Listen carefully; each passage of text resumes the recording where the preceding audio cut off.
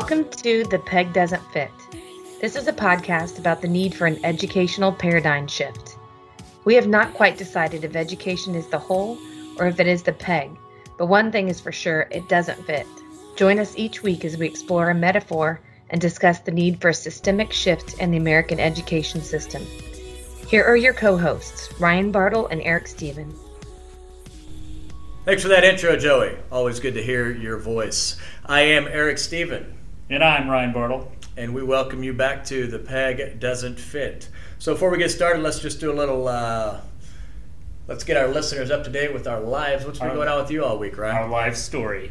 Well, yesterday my girlfriend and I went hiking, traipsing, I don't know what the word was. We have a creek that runs for the full mile section along my property, and we followed the deer trails around in there, and it was kind of fun because my son and I have actually built a bike trail through there. But yesterday, as we explored a little further than normal, I found a huge, I don't know if you call it 4-point or 8-point buck.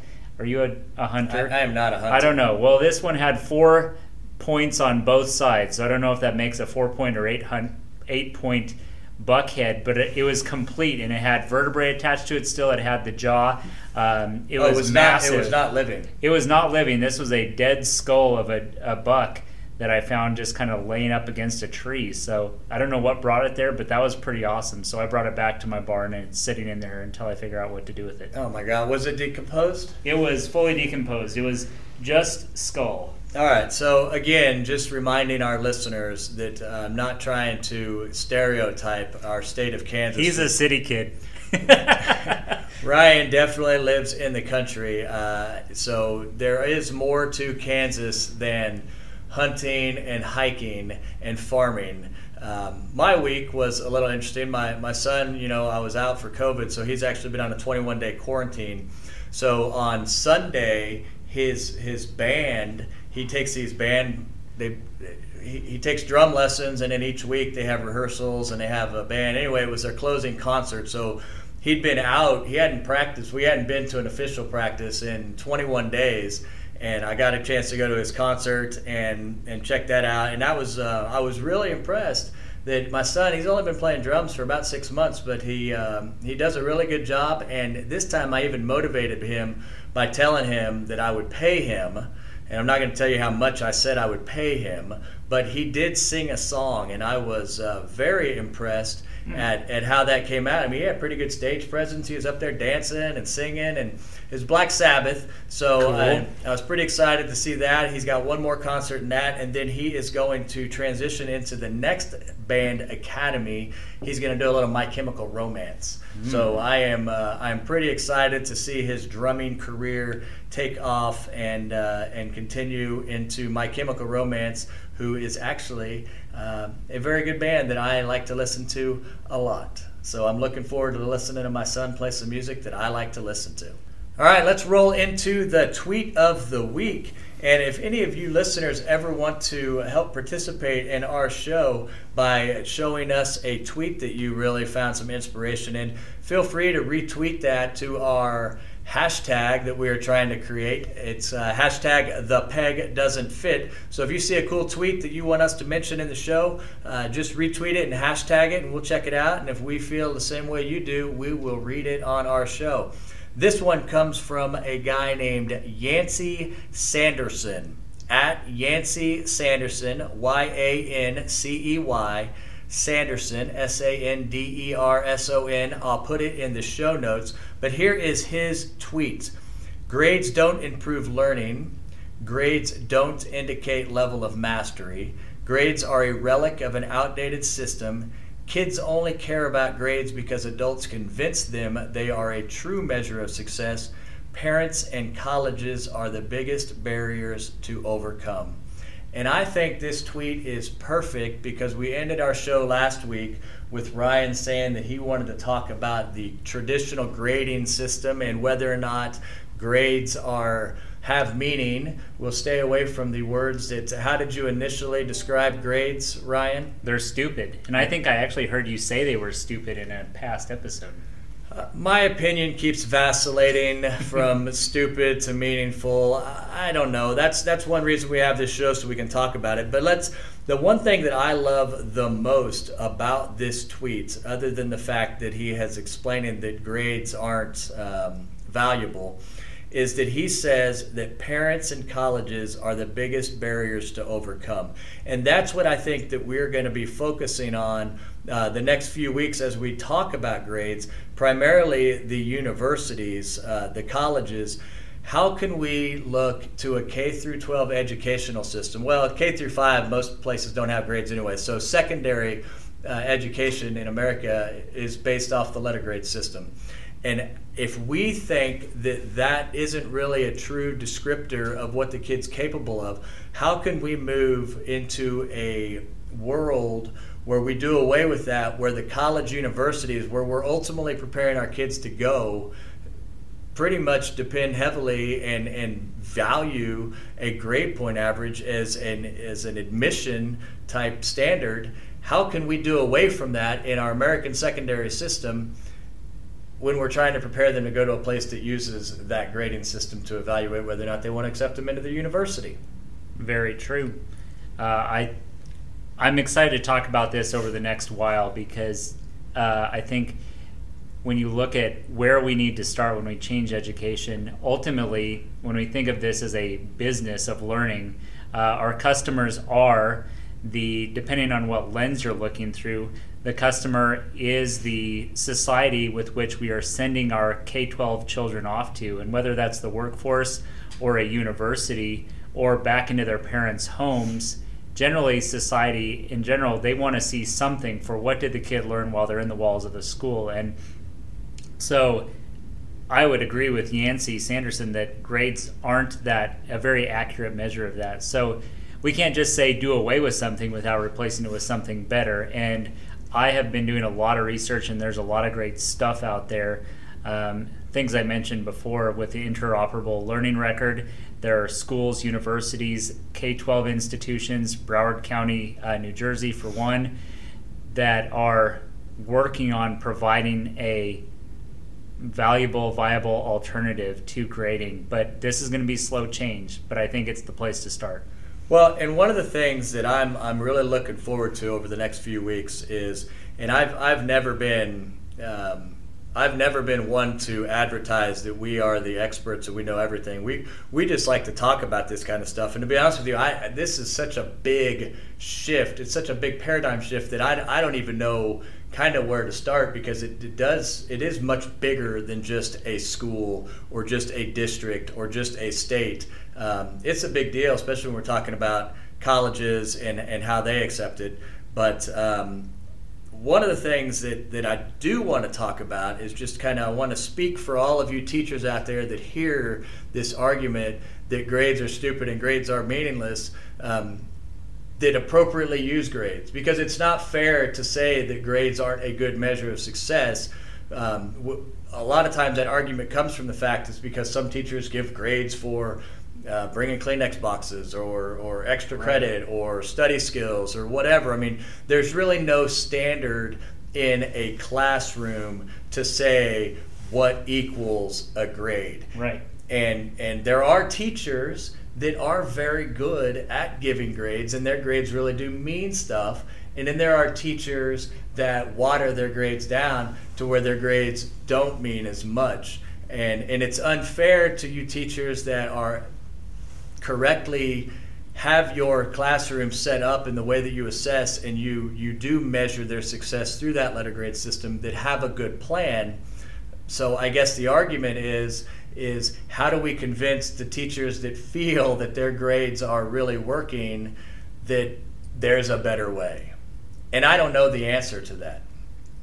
I think part of the system the systemic issue is what you're addressing, because yes, you could give an assessment, and I think that's what we're looking at, is the letter grading system is somewhat vague and inaccurate, but I still think you need to assess where these learners are. And so what we are saying is teachers that do grades right are the ones that are able to assess children's skills properly, and that's really like that systemic piece.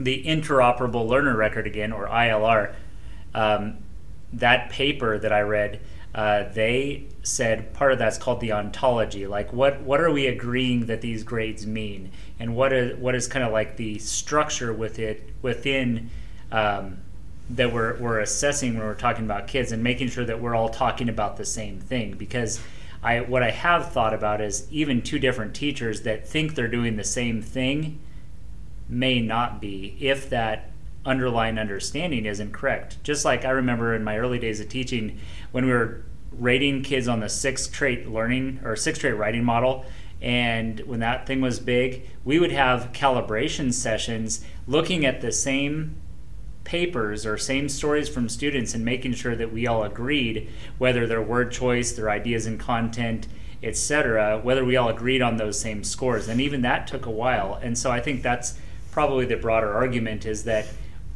you can call it letter grades, standards reference grading, competency-based grading, whatever you want to call it. The important part is, are we calibrated as to what those assessments mean? And we'll wrap this little segment up, because we've got a special treat for you here in a second. But I think we can both agree that where we need to go, however that happens, is that at the end of the course, a teacher needs to be able to adequately convey to the student and to parents and to universities or whoever those stakeholders are what skills a student has mastered throughout the year and what skills a student needs to still work on. And I think that's where grades don't really give you that answer. Mm-hmm. So, you brought it up, the standards rate grading, standards-based gradings. Or reference grade, that's the word I was looking for, reference. But if we could set up a system to where at the end of each course, because each course should be driven by the standards that the state tells you the student should be able to master by the end of a grade level. The key is as the teacher, are you able to adequately explain which standards each student has mastered? And that's where we want to get into that interoperable, I can't even say that word. Learner record. Did I say it right? Interoperable. We want to start talking about some different ways to do that. And I'm going to tell you right now, we have got a treat for you. We have the opportunity to book this guy, Cory Henwood. He is a speaker, a consultant, a coach, and if you haven't had a chance to check this out, he's got a TEDx talk called Empowering Future of Education. And I first watched that when we started this podcast, and I actually retweeted that video, and I said, this is exactly the theme of what our podcast is going to be, because this guy is dynamic. We're going to put a link to this website, or to that TEDx talk, and his website, and we'll put a link to his website in our show notes. But with no further ado, I would like to welcome Cory Henwood to The Peg Doesn't Fit. Welcome, Cory, to the show. We appreciate you for joining us. Hey, it's great to be here with you, Eric, Ryan. Hey, why don't we just get started by you giving us maybe just a little brief description of your history and the trajectory, and maybe kind of how it all began and when that light bulb first went off that you think that things needed to change a little bit in education.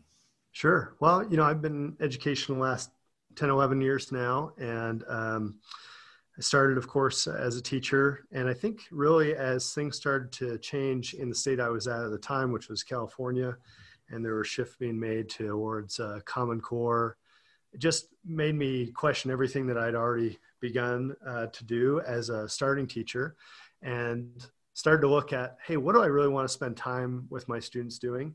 Do I want to spend time, I was a math teacher, do I want to spend time really hammering in all the procedures, things that many of my students were cheating, if you will, on, right? Looking up the questions on, or the answers on the calculator or the computer or their phone or whatever else? Or do I really want to spend time developing problem-solving skills, diving into things that they're interested in, that they're going to be able to apply, and spending a lot more of my time in person with them on those things, and focusing on what I would consider real work and real learning. And And so started to make those shifts as a teacher, went from there to making those shifts as a principal at a private school. I was a principal in a small private school for a while. And then now at the district level, making those shifts throughout our district. So. Excellent. For you, as you look at the district level that you're at, do you kind of try to keep your eye on, this is not a question that I'm thinking of this top of my head, but do you have your eye out for those that have that similar light bulb popping out? Absolutely. So, I mean, part of the work I've been doing lately has been working with and trying to find those who are really willing to innovate and change, and who are accepting of those kind of transitions in education, and using their strong motives to innovate and change towards meeting the same goals that you and I have about education. So part of that has been to provide them funding, time, tools that they need to make those changes, and really highlighting the great work that they're doing. Others have been with, for example, the new school that we've put together, a competency-based school, Launch High School. It's been to pull them in and to have them teach with us and plan our curriculum. And yeah, I'm not shy about saying that I basically handpicked every person that's had a part in that, because I knew their personality, and the work that I've been able to do with them in some of the innovation work I'd done previously really played into that. So how did you make that transition, like with Launch High School, because was that a doing competency based? Was that different than the typical, letter grade? Well, let's slow down on that, because I want to get into that competency based, because that's one of the things we've been talking about. But you're kind of like our perfect segue, because we just got through doing some sessions or some episodes. We went on to Microsoft.com. We're doing the 21st century learning design. So everything that you just kind of talked about is everything that we've been talking about, setting up projects and really having the teacher kind of take that step backwards and really put more of the work on the front end in the planning component and setting kids up to be successful, to uncover their own information and really to own their own learning. And that's really kind of been the focus. And we want to shift to letter grades. Ryan has famously on our show indicated that he feels grades are stupid. I try to be a little bit more politically correct, but it's clear that grades don't necessarily paint a picture of what the student knows, So just kind of to help us segue from those episodes into our grading episode sequence, what are your general thoughts of the letter grade system? Well, there are a lot of things to pick at there for the letter grade. I mean, really, it is just a familiar but incredibly ambiguous symbol, right? Doesn't tell us a whole lot about what has been learned, what is transferable, at what level mastery has occurred when you look at each aspect of the learning. So, as a math teacher, looking at, do my students know their fractions, percents, decimals coming into middle school? Do they know that stuff well? Are they proficient with it? Where are the gaps? Giving them an overall grade of a B+, you really have no clue what they know and what they don't know. And that's an important factor when you're talking about grades. Now, there's lots of different ways to go at it, to transition away from that, from a very smooth or low threshold of buy-in, a very simple transition to more of a standards-based report, to a very totally different and extremely reimagined kind of look at a different type of transcript and report to parents. So yeah, and we've run the gamut a little bit in the schools I've been in, and I can tell you a little bit about any of those. Yeah, so, I'm since you talk about parents, that was the question I got so kindly interrupted for to make the smoother transition. I was curious about when you start these schools, or Launch High School specifically, how do you create that, I guess, the knowledge transfer for the people out there in the community, the parents, even the students that are used to the grades? Yes. What's that process for saying, hey, we're going to do something new here? Well, the unique thing about Launch High School is it's a magnet school or school of choice for our students in our district. And so it's very much pitched to folks who are looking for something different. Okay. Which is the nice thing about it, right? It's the beauty of this kind of choice-based model. Whereas the other work we've done in our district towards a standards-based report has not been an optional And that's a totally different conversation, because now you're catering to those who maybe didn't or wouldn't feel comfortable with transitioning, and you're explaining all the nuances of how to transition from a traditional letter grade to a more detailed standards-based report. So I can get into either of those, I suppose, with you, but there's really a big difference with how we've communicated with parents at our competency-based choice high school, launch high school, versus, the traditional everybody's. Well, fill us in on the traditional, because, and you mentioned this in your TEDx too. I mean, a lot of the reason we do letter grades is because that's what we've always done. And that's kind of what parents expect. I mean, we are starting to roll out standards reference grading in our district. And we're doing it kind of piecemeal, grade level at a time. And it's, what's challenging about that is because everybody is so used to the letter grades that they've written a formula to convert the standards reference grading into a letter grade. The problem is that standards reference grading is kind of designed to show a progression of improvement. So those initial letter grades are really low, So what have you guys done in your district to kind of, and I don't know if you convert those to letter grades or you're just flat out standards reference. How are you having that conversation with traditional parents? Because I think that's what most of the people that are listening to our podcast are traditional parents. Yeah, and in our K-6 systems, we've stuck with just a standards reference report without a conversion. In some of the higher stakes, as you get through to the high school, we've done a conversion. And I'll tell you a little bit about how we make that work. At least our initial move in this was to say, have the teachers lay out their guaranteed and viable curriculum. Maybe that's 10 different elements in their course or their quarter or semester. Here are the things that I need students to know. And then as they receive kind of scores in each of those, proficiency levels in each of those, that is what calculates towards a grade. So for example, if we've only covered the first one or two of those things, it's just those elements that would work into the grade and not all 10. So you wouldn't have a score of, if I've mastered the first two and all we've covered is the first two, you wouldn't have a score of 20% and an F. In fact, you'd have 100% and you'd have an A. And so the way we do that, just based off that 10 idea, if you will, is that the number of those pieces of guaranteed and viable curriculum that have been either met with proficiency or above is what translates into your grade. So if you've met 2 of 2, then you have 100%. If you've met 1 of 2, you have 50%.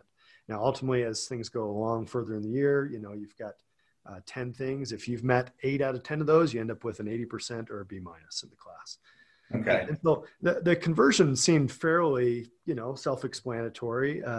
It's a percentage of how many of these things you've met instead of some other weird category of weighting and points. And this particular assignment's worth, way more than the others. And your homework's worth 10% and your behavior's worth another little bit. It just was, everything is equal in there, and each piece is what we expect students to get out of this course. So we expect all students to get an A, because that's what we're saying is guaranteed and viable. But in reality, some kids, just in the time we have allotted with them, don't quite get there, and that's where they end up. Well, let's talk about the competency-based program. Yeah. And one of the things, and I, you can talk about how you grade it, but one of the things that we've been talking about, maybe this is going to be outside of your competency-based. We really like the idea. Like, for instance, we did that 21st century learning design. When you complete it, you get a cool little badge, that everybody knows that you have accomplished this task, and we think that it would be super cool if we had our grading system set up to where if you master a particular standard, you receive a badge in an electronic backpack to show that you have mastered that standard. Have you heard of or anybody that is doing something like that? Sure. Yeah, absolutely. So our partner at the Mastery Transcript Consortium has something similar. They don't call it badges, but they call them mastery credits. And the credits show up on the front page of the transcript. They're the highlight of everything. There's not a list of letter grades on that transcript. A second page later shows the list of courses completed.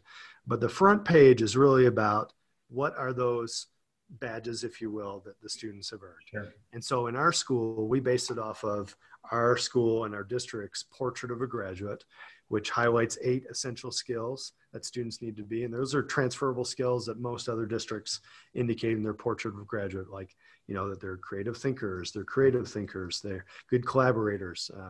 We have responsible citizens and, financially literate, those kind of things. So we have those 8 things highlighted on the front page of our transcript, and students earn credits in those areas. So you can really see, as soon as you look at a student's transcript, and there's a digital copy of that as well that's always available for students that highlights the evidence that they've put in for that work. But you can see right away that, hey, this student is an excellent critical thinker and a creative and design thinker. And that just really highlights their personality a lot more than you'd see in a letter grade system. And as they apply to colleges with those specialties, maybe it's MIT for a student like that, who's going to a college that expects students to be critical thinkers and creative thinkers, then that really kind of highlights their skill set, where they may have a lower threshold in collaboration or other things. And you'd see that just looking on the front pages of their transcript. So that's something that definitely we are doing this year, and we'll be sending our first master transcripts this year to institutions, because this is our first year in business at Launch High School. But many other schools have been doing this for at least a couple years now. So this is exciting work. So with that in mind, obviously K through 12 institutions are kind of maybe set up in a way because of the way the college institutions are set up. What kind of front loading work? I mean, what's the answer, for people to do this on a wider scale to get colleges to buy into this? I mean, did you guys have conversations with some colleges? Are there just a few? Are there some colleges says, no, we're not accepting that transcript? We have us letter grades. Right. I mean, what kind of work have you done with colleges to kind of get them to accept this system? Well, and so part of that is with our partners. Master Transcript has a whole team that works with colleges. So anytime we're going to send a master transcript to a college, they first call their admissions team, explain the transcript, go through the whole thing so that they're aware. I'm sure there will be some colleges that will just hold out and say, hey, look, unless you can convert this to a traditional GPA, I'm not interested. In our state, luckily, and I see many states moving this direction, there's actually been law passed that all universities in our state need to accept a competency-based transcript. And so that's really helpful for our local kids, our kids who want to attend any school within our state. That's kind of automatic.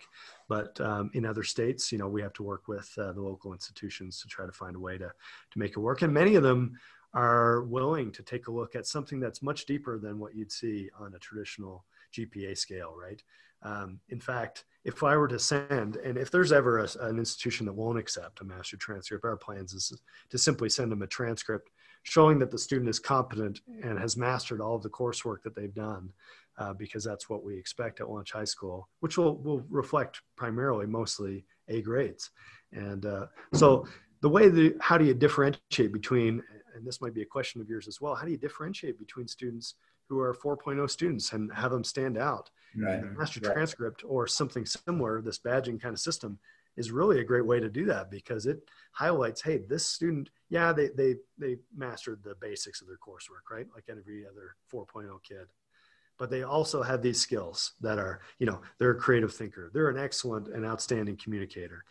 They know how to work with a team. I mean, those are skills that colleges are always looking for anyway, to make sure the students not only enter college, but they complete college, right? That they're resilient and can complete it. So, Well, ultimately, and I guess, put your money where your mouth is. I mean, ACTs, SAT scores. I mean, if the kid does really well on one of those tests, that should kind of speak for itself that it's working. It's one thing if you're trying to present a mastery transcript of a student that's done all these things and then scored really low on one of those tests. So I'm thinking if you have the two combined, obviously that should speak for itself. It should. And in some cases, in many cases, most of the universities in our state right now are moving away from ACT requirements at the schools as far as admissions. And in my mind, anything we can do to get away from this one number indicator of how good a student is overall is a win for students, right? If we can get away from, hey, you're a 30 on the ACT, or hey, you're a 4.0, or hey, you're a 3.7, whatever. if we can get away from that and start to see, and this is a problem for colleges, I'll admit it, they're going to have to take a longer look at students. They're not going to be able to just say, hey, here's the comparison. But frankly, they should. I don't want people looking at my kids like a number. They want, I want them to look at them for who they are, what their skill set has been, maybe the evidence of what they've done. That'd be a heck of a lot better than just saying, hey, here's your number. Get in line or get out, So I think this transitions well into the question of paint your dream state of what does this broader system look like for education? What would that look ideally for you? I'm really passionate about students taking on work that's meaningful, as I mentioned at the top of our interview. And so I want students to take on work that's going to be transferable, that applies kind of what they've learned in their courses, but in a way that's going to be something that's memorable and meaningful for them, that solves problems that they're interested in. At our school and our district, we use design thinking, and we go through the whole design thinking process to try to connect, one, their curriculum to a real problem, but two, have them, really work on coming up with prototyping and implementing a solution with local organizations. I think if we get to the point where students can do more of that work, then we're in a great place. There's a lot of movement right now at the state policy level, even at the national level, and certainly at the local level, where you're seeing a lot of districts and charters and other things moving this direction, and really taking on the idea of change making and difference making as a core value at their school, and highlighting it not just as an aside to what's important at the school, but really the focus. I mean, at launch, we have 50% or more of their time is spent on that kind of work. Less than 50% is spent on the basics of what they need to know to meet the standards. I mean, we really give them the basics and then have them apply something. And that's my dream, whatever shape that takes in different states and in different areas. But that's what I would like to see available to my kids as they grow older, and to all kids, as that kind of opportunity. So. Well, let me ask you this, because, and here's the deal. This is probably going to be like a viewpoint that is not shared by educators, by a lot of educators, and I know that the traditional goal has always been, let's get these kids to college and let's go to college. The bottom line is college is really expensive. Yep. You know what I'm saying? And with the way that you guys have your standard, you almost have your standard. And I did some research, and I'll put this article from the 74 million and it's a really short article. And I'll put that in our show notes for people to read. But you guys are essentially, your transcripts are kind of like a LinkedIn page, you know, and I'm certain, and we don't need to get into the details. I mean, you can if you want to, because I know that we don't want to keep you here forever. But these LinkedIn transcripts can be used to kind of show corporations what we're capable of. I mean, I remember I was talking to my brother years ago, and I don't have this for a fact. I've never looked up this article that he was talking about, but he's saying that there are some pretty big organizations that their strategy now is to go to high schools and say, hey, let me talk to the top 5% of your class, and actually just taking them from high school and skipping to college and say, you know what, I can teach you everything you need to know. I just need people that can learn. Yep. You know what I'm saying? I mean, are you experiencing any of that? Have you guys established some partnerships with local corporations or businesses to where kids are just skipping college and going straight to the workforce? Yeah. Oh, yeah, absolutely. We have, in fact, one of our business partners at the school, that is their entire motivation for why they come and work with our kids. Oh, that's cool. Because they see they're a cybersecurity firm in town, and they say, hey, Cory, I just want to be there so I can get kids who interested in cybersecurity and then snag them over when they're done in school.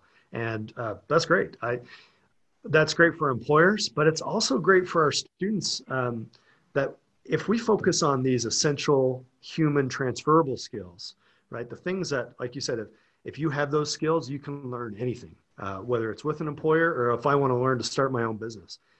I can do that if I have these essential skills, those portrait of a graduate kind of skills, right? If I'm a great communicator, if I can do things that are hard and be resilient, then I can be successful in anything.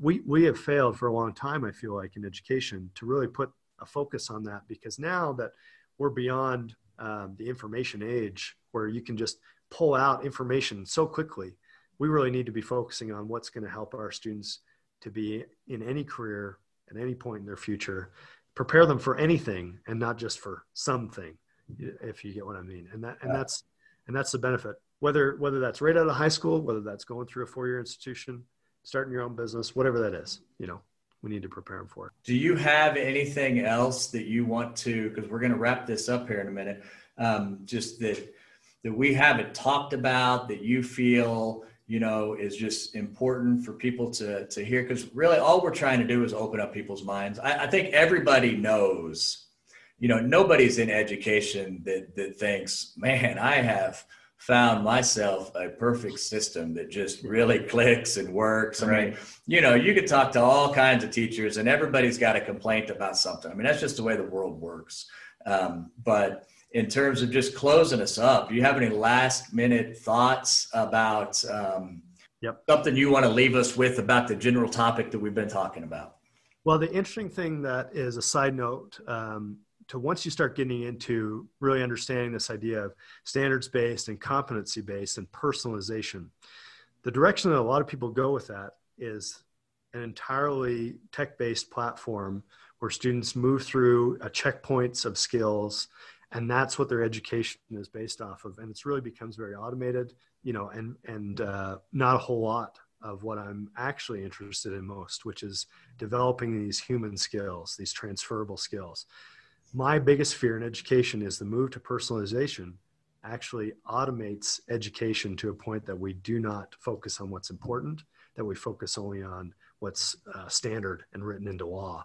And my newest position just recently over the last couple of weeks, I've been given the direction from the district to direct all of the online programs in our district.